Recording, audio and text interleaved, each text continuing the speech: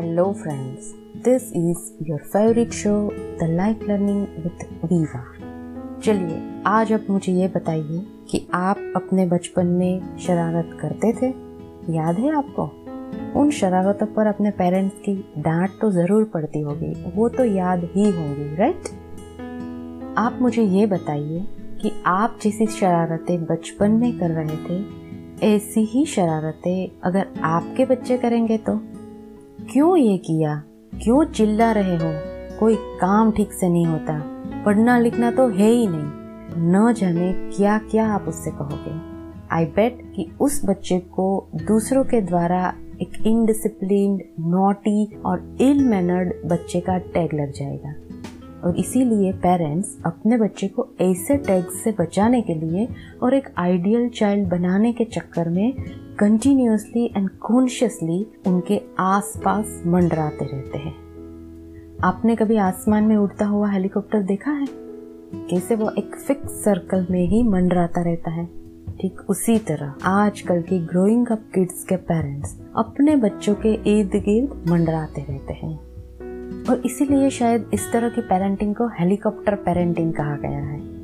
इस विषय पर आधारित एक फिल्म भी बनी थी बॉलीवुड में, शायद 2018 में, जिसका नाम था हेलीकॉप्टर ईला। तो चलिए आज मैं बताती हूँ आपको पेरेंटिंग के इस नए ट्रेंड और इससे बच्चों के मेंटल और फिजिकल हेल्थ कंडीशन और उनके एटीट्यूड पर पड़ने वाले इफेक्ट के बारे में। So stay tuned and listen to it till the end. अब मैंने बता दिया कि हेलीकॉप्टर पेरेंटिंग काफ़ी इन ट्रेंड है। पहले तो ये जानना ज़रूरी है कि what is this helicopter parenting? क्या होता है ये? इट इज़ क्वाइट नेचुरल कि समय के साथ पेरेंटिंग के तौर तरीकों में बदलाव आए। Actually in this modern age parents अपने बच्चे की ज़िंदगी से जुड़ा हर फैसला लेने को अपनी जिम्मेदारी समझते हैं। इसीलिए पेरेंट्स अपने बच्चों को लेकर थोड़े से ओवर प्रोटेक्टिव या तो कहो हाइपर प्रोटेक्टिव बिहेवियर करने लगते हैं।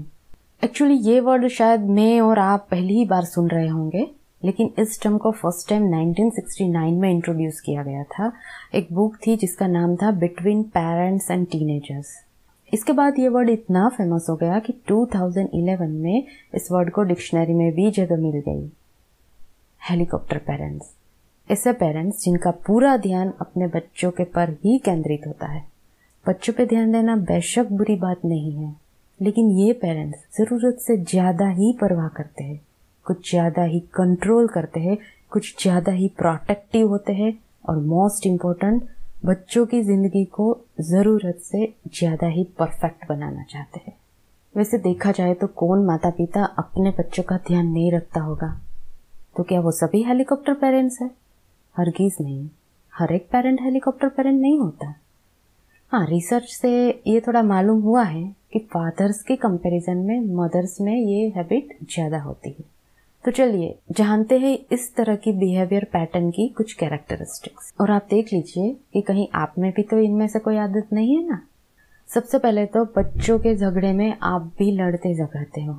अगर आपका बच्चा स्कूल से घर आकर आपको बताए कि उसका किसी के साथ झगड़ा हो गया था या किसी ने उसे मारा है, आप इमीडिएटली उस बच्चे के घर फोन करते हैं, उनके पेरेंट्स से शिकायत करते हैं।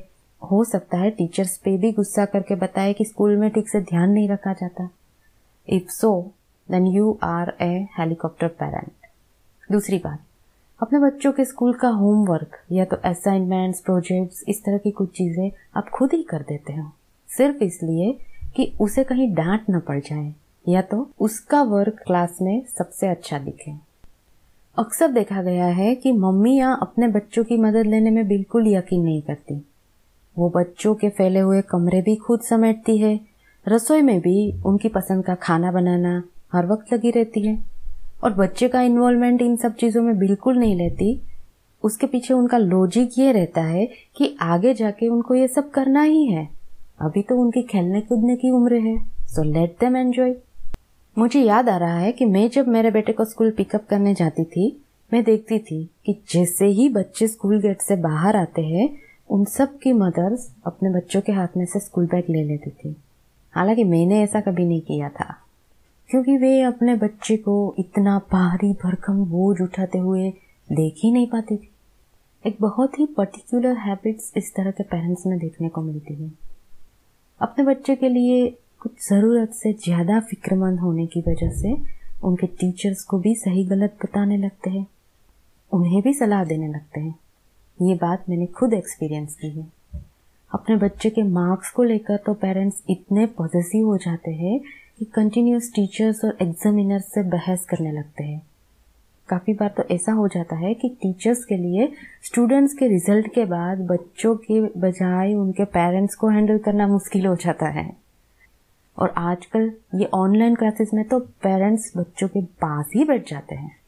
बेसिकली ऐसे पेरेंट्स अपने बच्चे को कोई भी परेशानियों में पड़ने नहीं देते और इसीलिए काफ़ी बार उनके काम खुद ही कर लेते हैं, उन्हें कुछ करने ही नहीं देते। जैसे कि वो हाथों से खाना खिलाते हैं, 12-15 साल के बच्चों के पहनने के कपड़े को भी खुद सेलेक्ट करते हैं, उनकी उंगलियां पकड़ कर चलते हैं। इन शॉर्ट, पेरेंट्स खुद ही वो रास्ता आसान कर देते हैं जिस पर बच्चे को चलना होता है। अब ये सब जानने के बाद नेक्स्ट क्वेश्चन ये आता है कि पेरेंट्स ऐसा बिहेवियर क्यों कर रहे हैं, क्या रीज़न है इस तरह के बिहेवियर के पीछे। बच्चों को प्यार और उनकी परवाह करते करते पेरेंट्स को खुद भी ये पता नहीं चल पाता कि वो अनजाने में इस तरह की पेरेंटिंग को कब फॉलो करने लगते हैं। मेन रीज़न ये हो सकता है कि पेरेंट्स अपने बच्चे को अनसक्सेसफुल होने से डरते हैं। उन्हें शायद ऐसा लगता होगा कि उनके ज़्यादा ध्यान देने से या तो फिर अक्सर उनके साथ रहने से बच्चों के एकेडमिक्स या तो फिर और जो भी वो सीख रहे हैं उनके आउटपुट में इम्प्रूवमेंट हो सकता है। दूसरी इम्पॉर्टेंट बात कि पेरेंट्स जो खुद अपने बचपन में माता पिता की अनदेखी का शिकार हुए होते हैं, जिन्हें माता पिता का सहयोग नहीं मिला होता है, वो अपने बच्चों के साथ ऐसा न हो इस बात का बहुत ध्यान रखते हैं।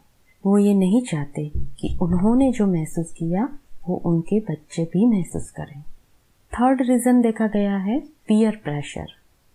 दूसरे पेरेंट्स को अपने किड्स का ज़्यादा ध्यान रखते हुए देखकर आपको शायद ऐसा लगने लगता है कि आप तो इतना ध्यान ही नहीं दे पाते, इसलिए आप एक अच्छे माँ बाप नहीं हैं। ओके, तो अब तक तो आप समझ ही गए होंगे कि हेलीकॉप्टर पेरेंटिंग बच्चों के लिए फ़ायदेमंद कम, हानिकारक ज़्यादा होती है। चलिए अब ये भी जान लेते हैं कि इसके क्या क्या नुकसान हो सकते हैं। जब माँ बाप हर छोटी बात पर बच्चों को बताते रहते हैं कि ये करो, ये न करो, तो उससे बच्चे ज़्यादा कुछ सीख नहीं पाते। दरअसल बच्चे पेरेंट्स की बताई गई बातों को समझ ही नहीं पाते क्योंकि वो खुद उस अनुभव से नहीं गुजरे होते हैं। बच्चों की ज़िंदगी में पेरेंट्स का हद से ज़्यादा घुसना उनको ये एहसास करवाता है कि वो अपने दम पर कुछ करेंगे तो पेरेंट्स उसे एक्सेप्ट ही नहीं करेंगे। इससे बच्चों की कॉन्फिडेंस में कमी हो जाती है। इसका सीधा इम्पैक्ट ये होता है कि चैलेंजेस को फेस करने की उनकी कैपेसिटी नील हो जाती है। लैक ऑफ कॉन्फिडेंस से वो कोई भी डिसीजन लेने से घबराते हैं। छोटे छोटे काम भी जैसे कि लंच पैक करना, घर के कामों में हाथ बटाना, अपने बाल बनाना, वो भी वो कर नहीं पाते क्योंकि कभी सीखा ही नहीं। अब तक तो सब कुछ आपने ही कर दिया।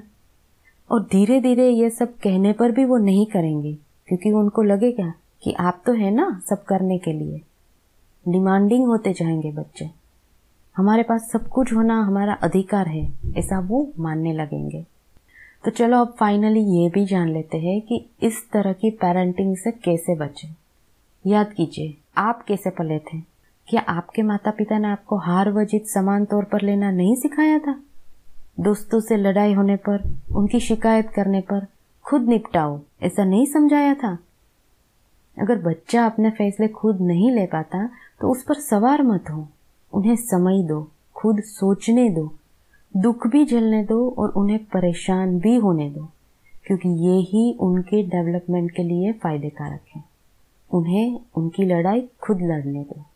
और हाँ, बच्चों के प्रति अपने सेंटिमेंट्स को थोड़ा कंट्रोल करें।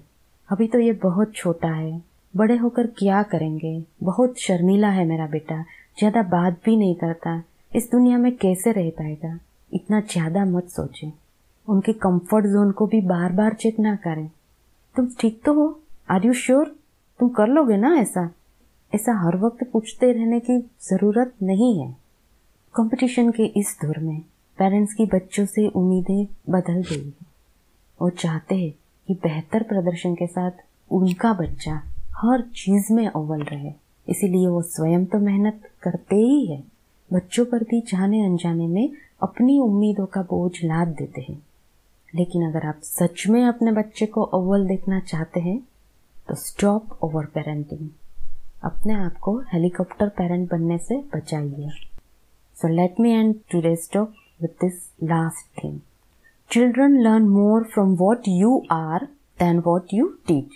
बच्चे आप जो हो उससे ज़्यादा सीखते हैं, ना कि आप उसे क्या सिखाते हो।